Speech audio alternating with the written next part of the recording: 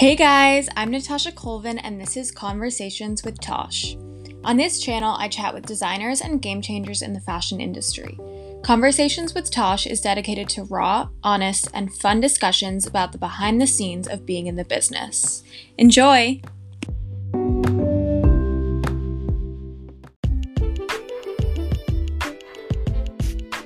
And of course, people told me that I was crazy, that people told me that, how could I create a brand in China, that it was never gonna work. So look who is now here.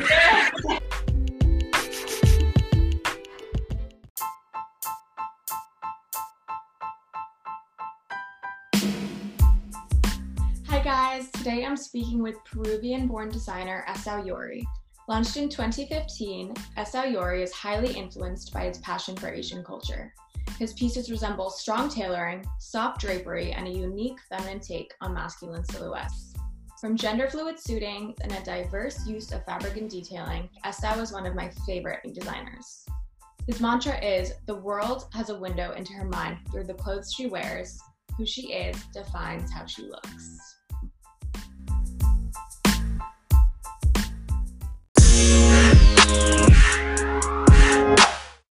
Thank you so much for doing this with me. I'm so excited.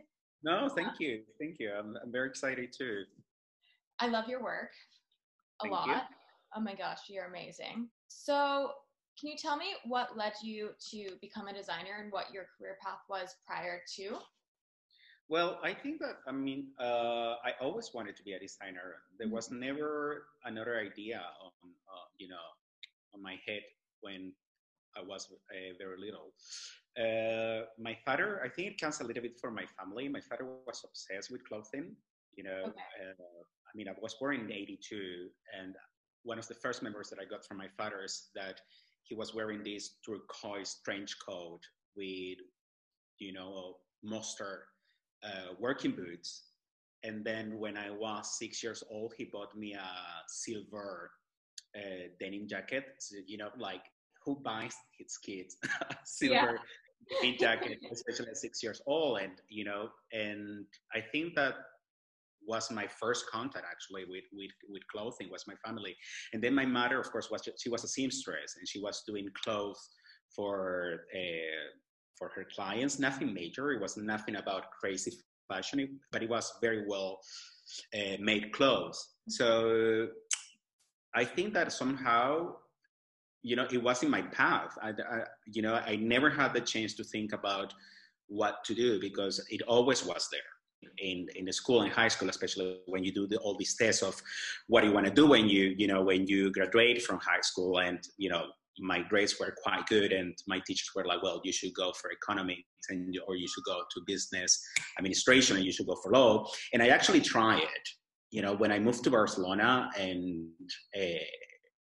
I did exams for university. I started to study business administration, international business administration, and I last 3 months because I got bored. I was completely bored. And then I realized that, just do what makes you happy. And, for me, design and clothing just brings me joy. That's who I am. And I became a designer, not actually because the fashion industry. I became a designer because I respect clothing. I like to see clothes that is well done. Mm-hmm. There's a large emphasis on Asian culture in your designs, correct? Yes, and I never realized that until I actually started my own brand. My grandmother is Japanese. I come from a very quite multicultural family because my mom, she's half Italian and half Peruvian, and my father is half Japanese and half Peruvian. I never realized until I started my own brand my fascination with Asian culture. I knew that that when, for example, when I started to study fashion, the people that I will respect the most are Japanese brands or Belgian brands. Mm-hmm. I just love their work, and I never realized that actually my design had that connection with Asian culture until somebody told me, when I did my first collection and we did a reinterpretation of the kimono, that they said to me like, well, your brand is pretty Japanese. And I was like, really? Oh, wow. You So know, that's totally not what I expected you to say, which is so cool. yeah, it was never our intention. I think it was never my intention either, or any of my team. It just happened, and I think that it came very naturally. Mhm. That and when when when I actually think about it right now, and I think that how I work with my clothes and how my team works with the clothes, we always give reference to traditional Italian tailoring or traditional Japanese tailoring, Mhm. and we try to play with both contexts when we design clothes. And I think that that's the reason that my clothes looks a bit Japanese, and of course, I started the brand when I was, in 2015. And since then, of course, we has been experimenting more and, getting to know the brand better, getting to know myself better. And I actually realized that it is true Mhm. that when I design or I do research or I start a collection, I always have something inside of me that goes directly to traditional Japanese clothing or traditional Italian clothing. Mhm. And are there any hints of Peruvian culture? Well, the thing, I think that the biggest problem is that, well, not a problem. The connotation that people have with Peruvian clothing is colorful. Mhm. Like, everybody is expecting me, and is expecting me to, when I do Peruvian approach on my clothes, that it have to be colorful, and I think that I do have. I was born in Peru. I do have something on my clothes that reflects Lima. That's where I was born. Most of my clothes is, for example, black, white, blue, or gray. And that's exactly how I remember Lima.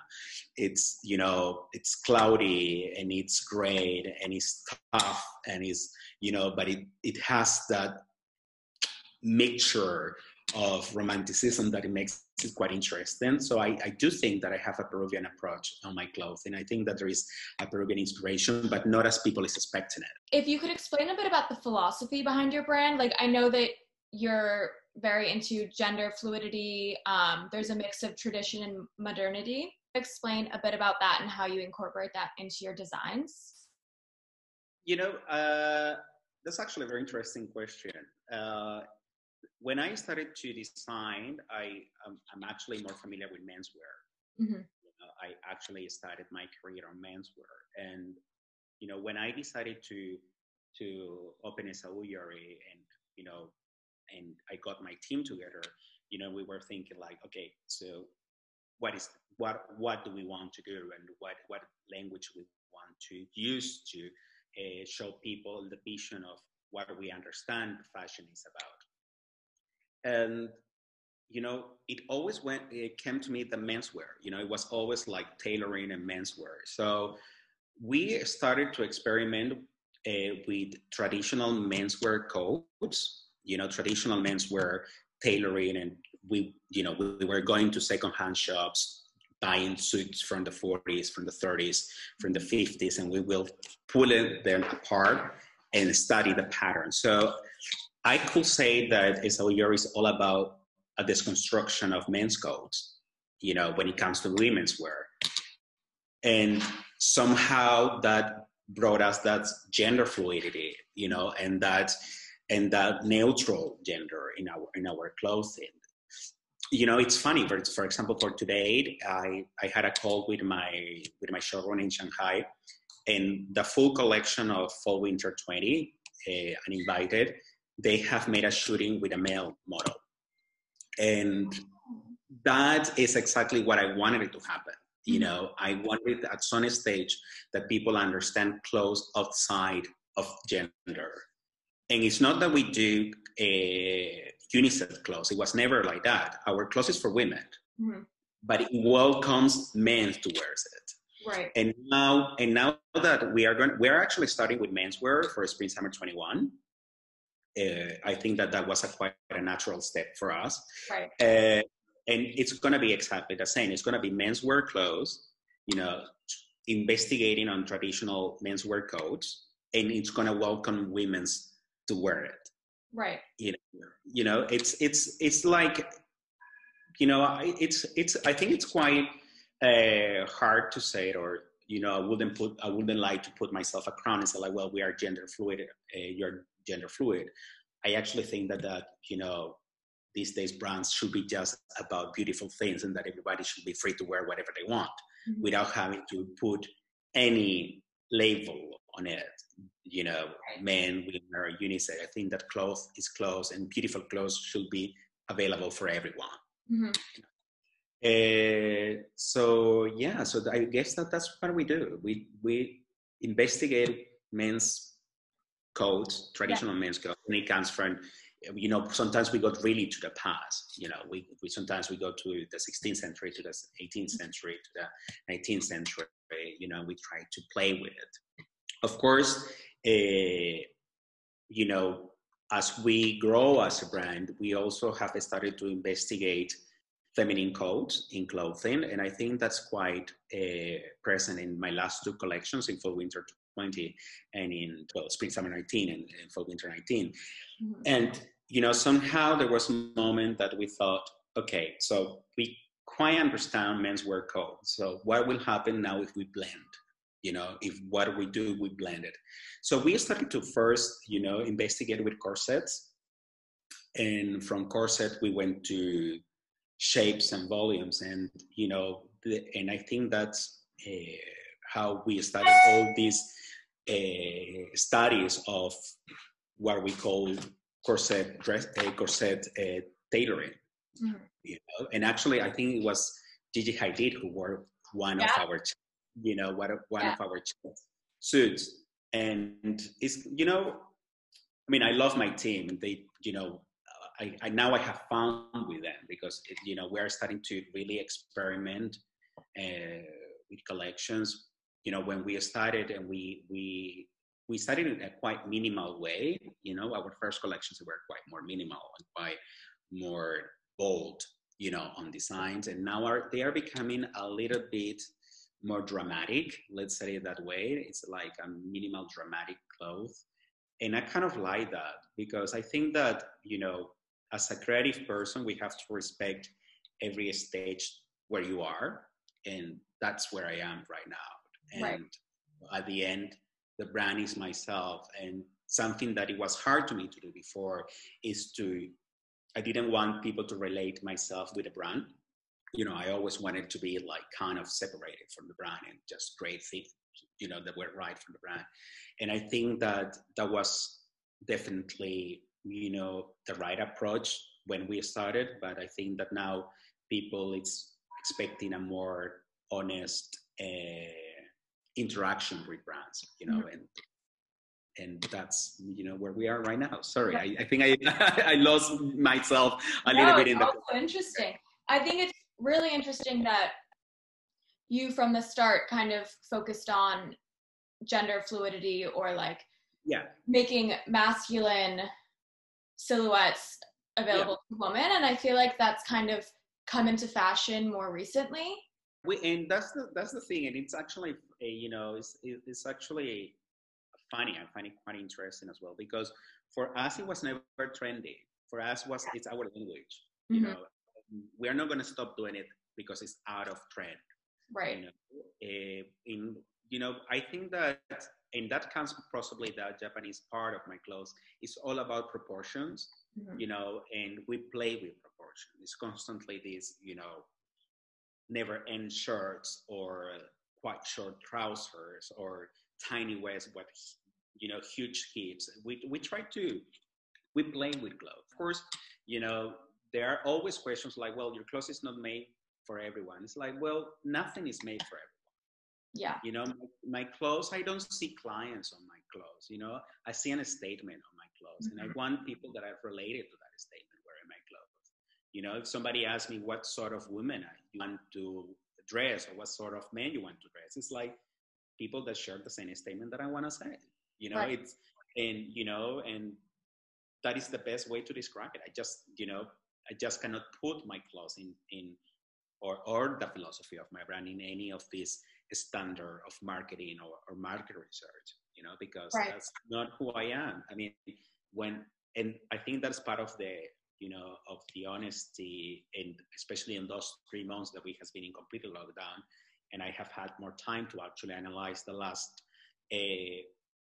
5 years of my career since I opened my brand, and I was like, well, just accept who you are. You come from a multicultural background. I, you know, I, I love black, white, and navy blue. And I try, for example, that's something that I always try. I try every season to add color. Mm-hmm. And anytime that I add color, I'm like, okay, but I need to go back to black and white, And I think that, that's just who Esaú is. And that's what Esaú is as a brand. And Esaú as a brand now is a real reflection of who the designer is, who is me and my team behind it. I mean, of course, without them, this couldn't be possible. We're like each of us is Esaú. There is no face, and each member of my team is as important as I am, and in every step of what we do. I think that's really unique. I feel as though so many brands today are kind of catering their designs to the market, but I love how you just follow what you love. Yeah, and it's just well, as you know, my PR is HBR London, and they have been with me. They have been with me probably since we started. Mm-hmm. They are like part of Esaú as I am, and my approach always to press has been like, well, there are famous people wearing your clothes, and I say like, well, that's okay, mm-hmm. But I'm more excited when I see people wearing my clothes in the streets, for example. Now, I think that it's something very important that is happening. I think probably it's also happening to more creative people is the renounce of ego. I don't do clothes anymore based on my ego. I don't need that 1,000 followers on Instagram anymore to somehow have that validation that my clothes it's good or that what I'm doing is good. When you are in this industry and when you are in this field, you have to kind of know that, well, some people are not going to like you and some people are not going to like your clothes, and that's okay. That's not you. That's their taste, and that's okay. And there are other people that are going to support you, and that people that are going to love what you do, and that people that are going to share that philosophy and share the vision that you have. And, for example, in the last 3 months, I'm trying to concentrate on that, because it's difficult. It has been, all these crises we are living right now. It's difficult mm-hmm. For everyone, and I think that it's better if we just concentrate on the positive things, Yeah. What's your design process like? Where do you get your inspiration from, and how does that inspiration become a finished product? Well, I work in a lot by intuition, actually. Of course, we do a lot of research lately. I'm going a lot to art galleries and to expositions, and I think that I'm getting more and more close to that creative part of myself. And I love Pierre Soulages, for example, and I'm trying to, really get a lot of inspiration of his paintings for my next collection. And then there is a part of an experimental part, that we start by trying things on the mannequin and played with shapes. And then I'm kind of an old-fashioned designer. I still sketch by hand, and I still sketch, with pencils and trying to imagine how the clothes is going to look, and kind of an atelier way, let's say it that way. So how my collection starts? It has many ways, actually. I think that. For example, the Spring Summer 21, the one that we are designing now, I reconnect with poetry, and especially with the poetry of, there is a Peruvian poet called Maria Emilia Cornejo that I discovered when I was 14 years old. That got me to photography. And then I was in Paris, and I went to see the Pierre Soulages exposition. and inevitable poetry come to my head. And I said, like, well, that's what I want to talk about, you know? And then I start normally to listen a lot of music and try to get into the mood of what I feel. And that's how I start to create, you know? And I think that, well, that's my process. And then, of course, I read books and magazines and newspapers, and I cut things and I put colors. And I also share a lot with my team in that creative process. And, you know, I just normally tell them, like, please let yourself go. Yeah. You know, don't stop now. Let yourself go, and then we will balance the collection. And it's, you know, and especially now that I normally don't have much time to design, you know, now, because normally I'm in my studio in China. And, you know, studios are a little bit more crazy because there are daily things that you have to deal with. And thanks God now there is time difference. So I have like all the afternoon for myself to design. And I have realized that I do like designing, and I do like the creation process, and I do like to experiment. And for that you need time, and you need to let things go. So I give in more responsibility to my team in China on the daily basis things, so I can concentrate more on the creation part. I don't know if I answered your question. Yeah, no, you definitely did. That actually, what you just said leads me to my next question. But before, I have a question from what we were talking about before. So is one collection kind of inspired by one artist or one mood or one poem, or is it kind of a collaboration of thoughts? Normally, I mean, lately it's inspired by one particular thing. I mean, for example, when I did Love in Fall Winter 19, first of all, it was an emotional state of mind that I was there. I was experimenting love in any way, you know. There is a song of a Spanish singer called Maciel, and there's this song called El Amor. And I somehow rediscovered this song, you know, this character that, you know, was a guy that wanted to become a performance, but as a woman. And when he reached that point that he finally can perform, you know, in front of the public, to say the story of his life, he sings that song, you know, El Amor. And, you know, when I listened to the lyrics of the song, for me it was like, this is it. This is exactly what I want to talk about. This is exactly how I'm feeling. And actually, that is how the love started, you know, how this never-end shirt started, you know, this love that, you know, gets all over you. And that's actually how the corset blazers started, you know, that love that sometimes, you know, strangle you in part of your body, you know, and that was it. So there was no visual inspiration at all. It was lyrics, and it was just poetry. Spring Summer 20, I did Disorder. That is a song of Joy Division. And the reason why I did Disorder was because I was suffering of anxiety and depression for 2 years. And I never found a way to describe how I was feeling, you know, and I was following therapy, and somehow there is not education on mental health at all in society. So I felt the Disorder was kind of therapeutic and liberating, because it was the first time that, without knowing, I was speaking about my mental issues and those shoulders that were big, you know, it was all about somehow mental disorder, you know, but in a different approach.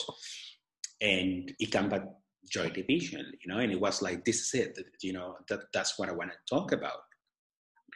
And then with the last one, with Fall Winter 20, you know, lately I've been creating a lot with music now that I'm talking.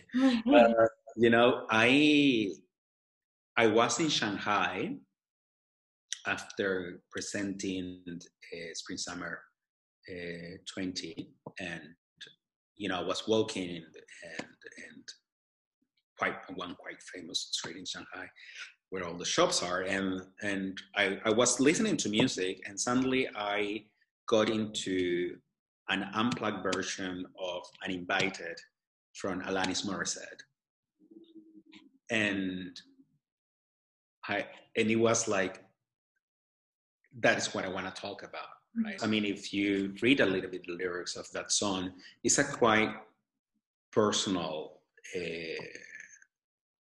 interaction with experiences in life, and that is how I've been creating lately, actually, and so I think that I will say that music and lyrics and poetry have a lot of impact on me, and I think that I probably start with lyrics and music or writing, and then I try to associate that to images, and then I investigate about, painters or photographers that kind of bring me the same idea of what those lyrics make me feel, and then it's when I start the next step, which is, okay, let's start sketching, and I think I start like everyone, that then, I start to make just simple draws, of different shapes, and from those shapes, I start to kind of transform them. It's like, well, now, for example, in my last collection, in the one that is coming, I keep talking about the shoulders. I'm getting quite obsessed with the shoulders, and I think that there is something very powerful, on the shoulders, because that's normally how, when people is emotionally heavy, they always say, like, I have this big weight on my shoulders. So I don't know if it have to do with, with that, but, I'm kind of obsessed with shoulders right now. And yeah. So you really do have those aha moments of like, oh, this is what I want to base my collection around. Yes, definitely. That's the way that I work.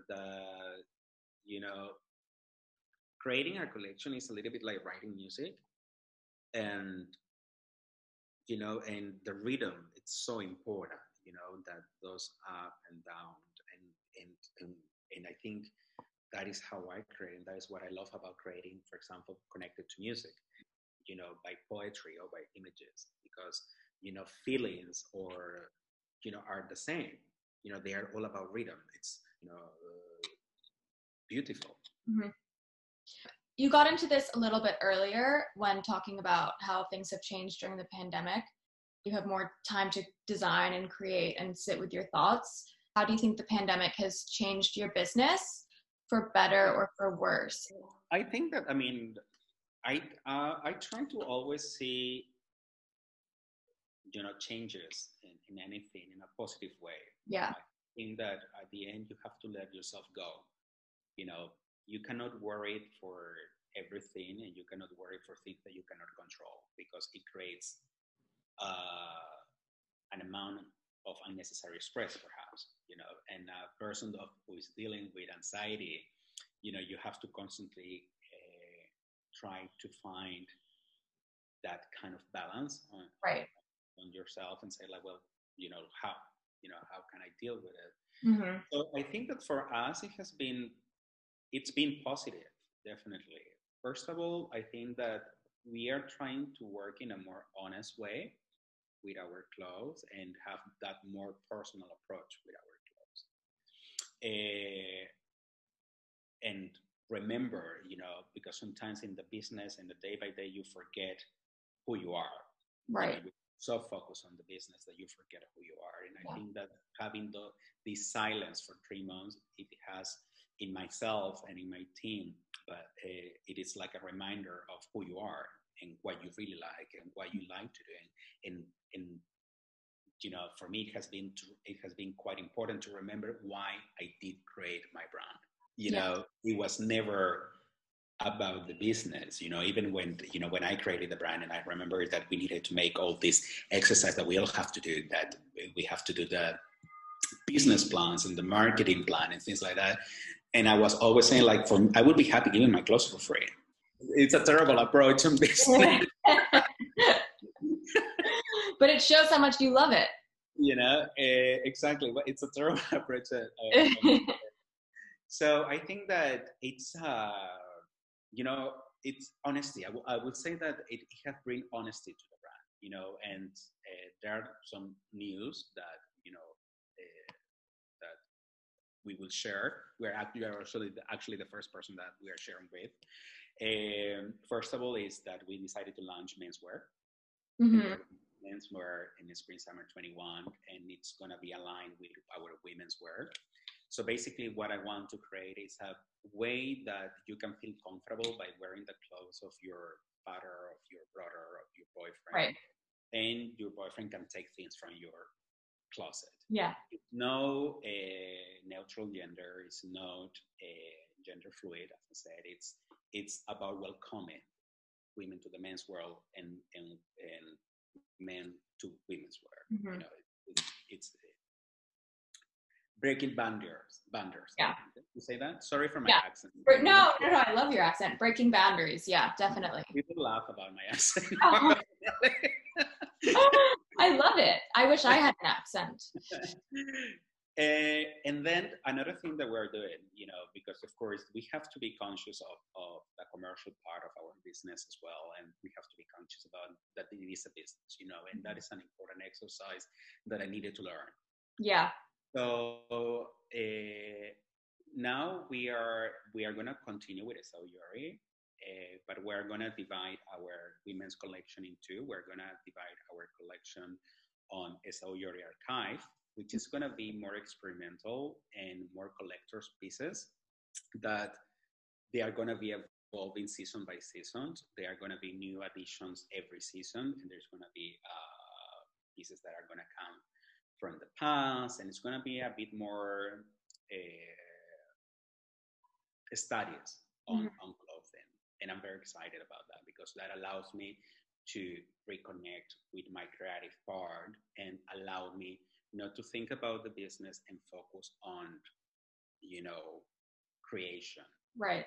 And working with the atelier and working with my sample rooms and, get that experimental part out of you, which is, I think, that it's quite important, to set, to remember, for me at least, is to remember why I decided to do fashion. It's very important, and creating Esau Yori Archive will allow me to not forget again why I created the brand. And then of course, our main line is Esau Yori, which is it's going to be still the evolution of what we will create on the archive part, and let's see it works. Let's see that people that people like it. I think. We're very excited with it, and we're doing it for us. Mm-hmm. And we hope that people understand our vision, but we're doing it for us. I'm doing it for myself. I think that, taking in consideration these 3 months that I've been designing without my team around me and listening to myself and listening to, talking to HBR or talking with my agent in Shanghai or my agent in Japan or my agents in Paris, there is a moment that I just said to me, disconnect and just remember why you started this business. Right. I think that's so important. And I started this business to break rules. I started the business to make myself happy. And I think that once you start to work with that honest approach, people can feel it. People can feel love. We're so connected with emotions. And I think that in the moment that your products are connecting with your emotions, people can feel them. These days I don't think that people just buy clothes for clothes, or at least not the type of people, or not the type of people that I want to attract. I want to attract people that actually share vision and a statement that I want to get with my craft. So you just mentioned some really exciting changes that are happening to your brand, which connects me to my next question, which is how has your brand changed from 2015 and your first collection up until now? Well, I think our craft is better, definitely. You know, and I mean, when you decide to open a brand, you are never working alone. It's a teamwork. And when, of course, you know, I started my brand and nobody knew each other, you know, I didn't know anyone. Every single member of my team was new. And I think that, you know, through the years, we have learned to work together, and it has allowed us to learn from our work. You know, I think that as I said, we started in what we believe was right in that moment. It was quite more a minimal approach on clothing. You know, it was always this construction of menswear, but it was quite minimal. And I think that, you know, through the years and through the collections, that message that we wanted to give from the beginning is becoming stronger. But I think it is also because we are stronger now. Yeah. You know, by knowing each other, but, you know, trusting each other, that it's like every relationship. You know, you open yourself to eternal possibilities. And I think that, you know, my team has grown with me, and, you know, and that's fantastic. And of course, we have much more to learn. You know, I think that clothes is a never-end learning process, you know, because there is always new techniques that you have to learn. There is always things that need to be creative. There are things that can be reinterpreted. There are so many great designers to study, to follow. And again, I think that we have become more honest. Esauyori started as just a brand, and now Esauyori is a vision. Mm-hmm. You know, and I think that's what have changed. Yeah. And what's been your biggest obstacle? I mean, every beginning is quite tough, you know, and when you want to create a brand, as I did, I mean, I guess you know, but when I decided to open the brand, I actually moved to China. Mm-hmm. And it was like, I'm here. I'm here, and hello, and I didn't speak any Chinese. So I think that, of course, that was a big obstacle, you know, right. Like it was being in a different country and not speaking the language and start from zero, you know, it was starting from zero.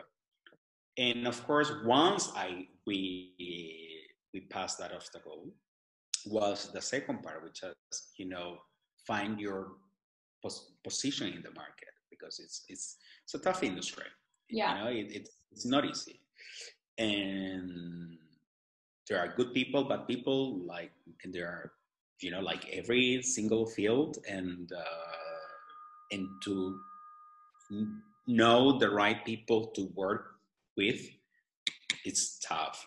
Yeah. It's very difficult. So I think that, you know, for example, once you have your collection and you think like, okay, that's going to work. And there are things that you don't learn in school. And of course, I was always related to the creative part of, you know, of brands or companies that I was cooperating with. I never was involved on the business side. You know, when we presented our first collection in Milan and Paris, I did it by myself. I rent a beautiful studio in Villa della Spiga, and I presented there, and I invited the buyers myself. And then when I did it in Paris, I rented a beautiful suite in Westin Vendôme Hotel, and I did it myself.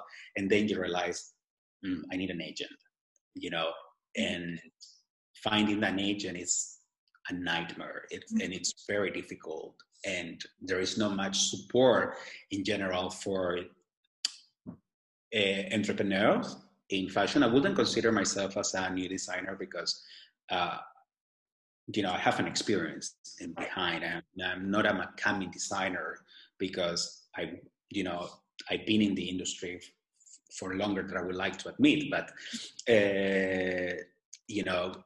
but it's very difficult when you are starting, and because, you know, I think that especially the business of course, it changed during the years, but in 2015, when I was studying, the business was still focused on sales and numbers and, tell me who are you selling with and probably will give you a place in the showroom. And no, and, it doesn't give much space to a vision and mission on a brand. It's just like, hey, I don't have people selling my clothes now. I don't have any stores. But this is my product, this is my craft, this is my story. Can we work together? Can we find a way to work together? It's not even a favor, because you have to pay for the services. Yeah. But people normally close you the doors, and it's very difficult, and it happens on sales and in PR. So it took us a while. That was the biggest obstacle. It took us a while, but thanks God, as I said, one of my biggest fans and long time partners is HPR. I love her. I love Stefan, and they have been extremely supportive with my brand. After I think it was after our first two collection, I got my first agent in China, and it was funny because I was already living in China.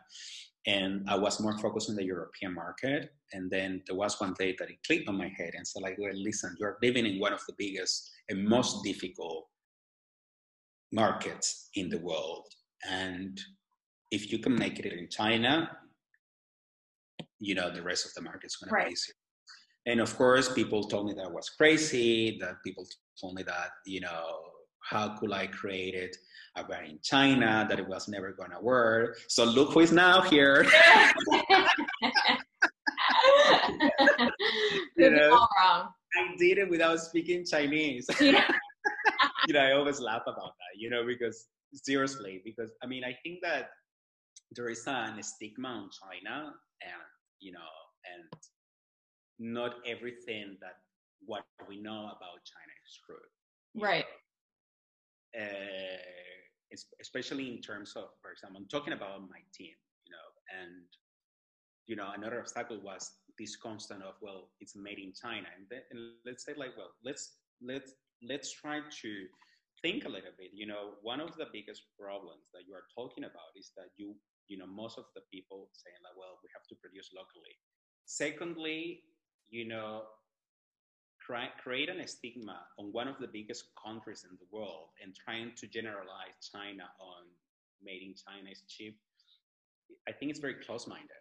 And it comes from the ignorance of not knowing China. In China, of course, you can produce very cheap because it has been good for the Western as well to produce cheap. But in China, you can work also as I work. And, it was thanks to China that, we can now have a business as it is, because I found my first big agent in China, and I've had my first 5 orders for fall winter 17 thanks to China. This day I can proudly say that we work with DFO International, which is one of the most important showrooms in China. We're preparing a contract with a showroom in Tokyo. It's T30, and it's amazing. And we're working with Boom Paris, and it's amazing, And I think that, of course, it has been a hard road to get into where we are now, but it's worth it, But it's worth it. And of course, I think that as I always said, it's a tough business, but, and then for fall winter 19, there was when Barcelona Fashion Week, Barcelona Association invited us as an international brand, to participate there. And then it was like, wow, we're doing something right in here, because in the beginning of, I always thought like, well, they're just doing it because because I'm half Spanish. And I'm like, well, no, actually, you did something right. Yeah. Do you have any advice for aspiring designers? Don't give up, work on your craft, work on your reference, and keep strong. I think it's the main thing. I think that, and that's what would keep you going, work with honesty. I think that knowing yourself and knowing exactly what you like and knowing what you don't like, it makes things easier in this business. Have as much information as you can. I think that information is sometimes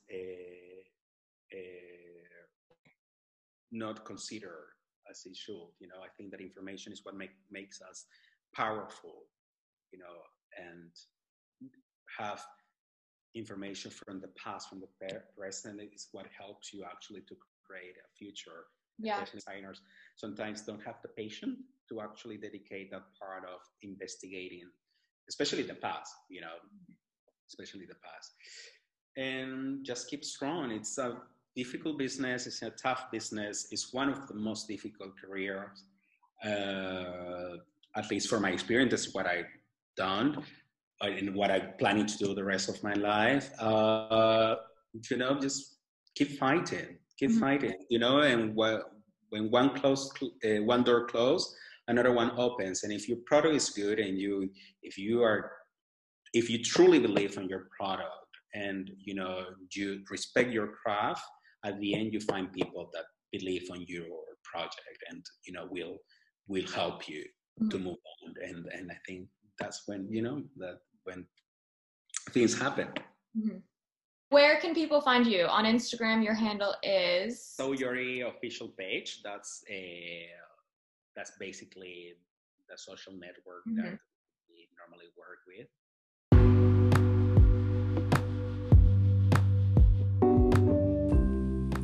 Thank you guys so much for listening in. Don't forget to tune in every Thursday for new episodes. With love, Tosh.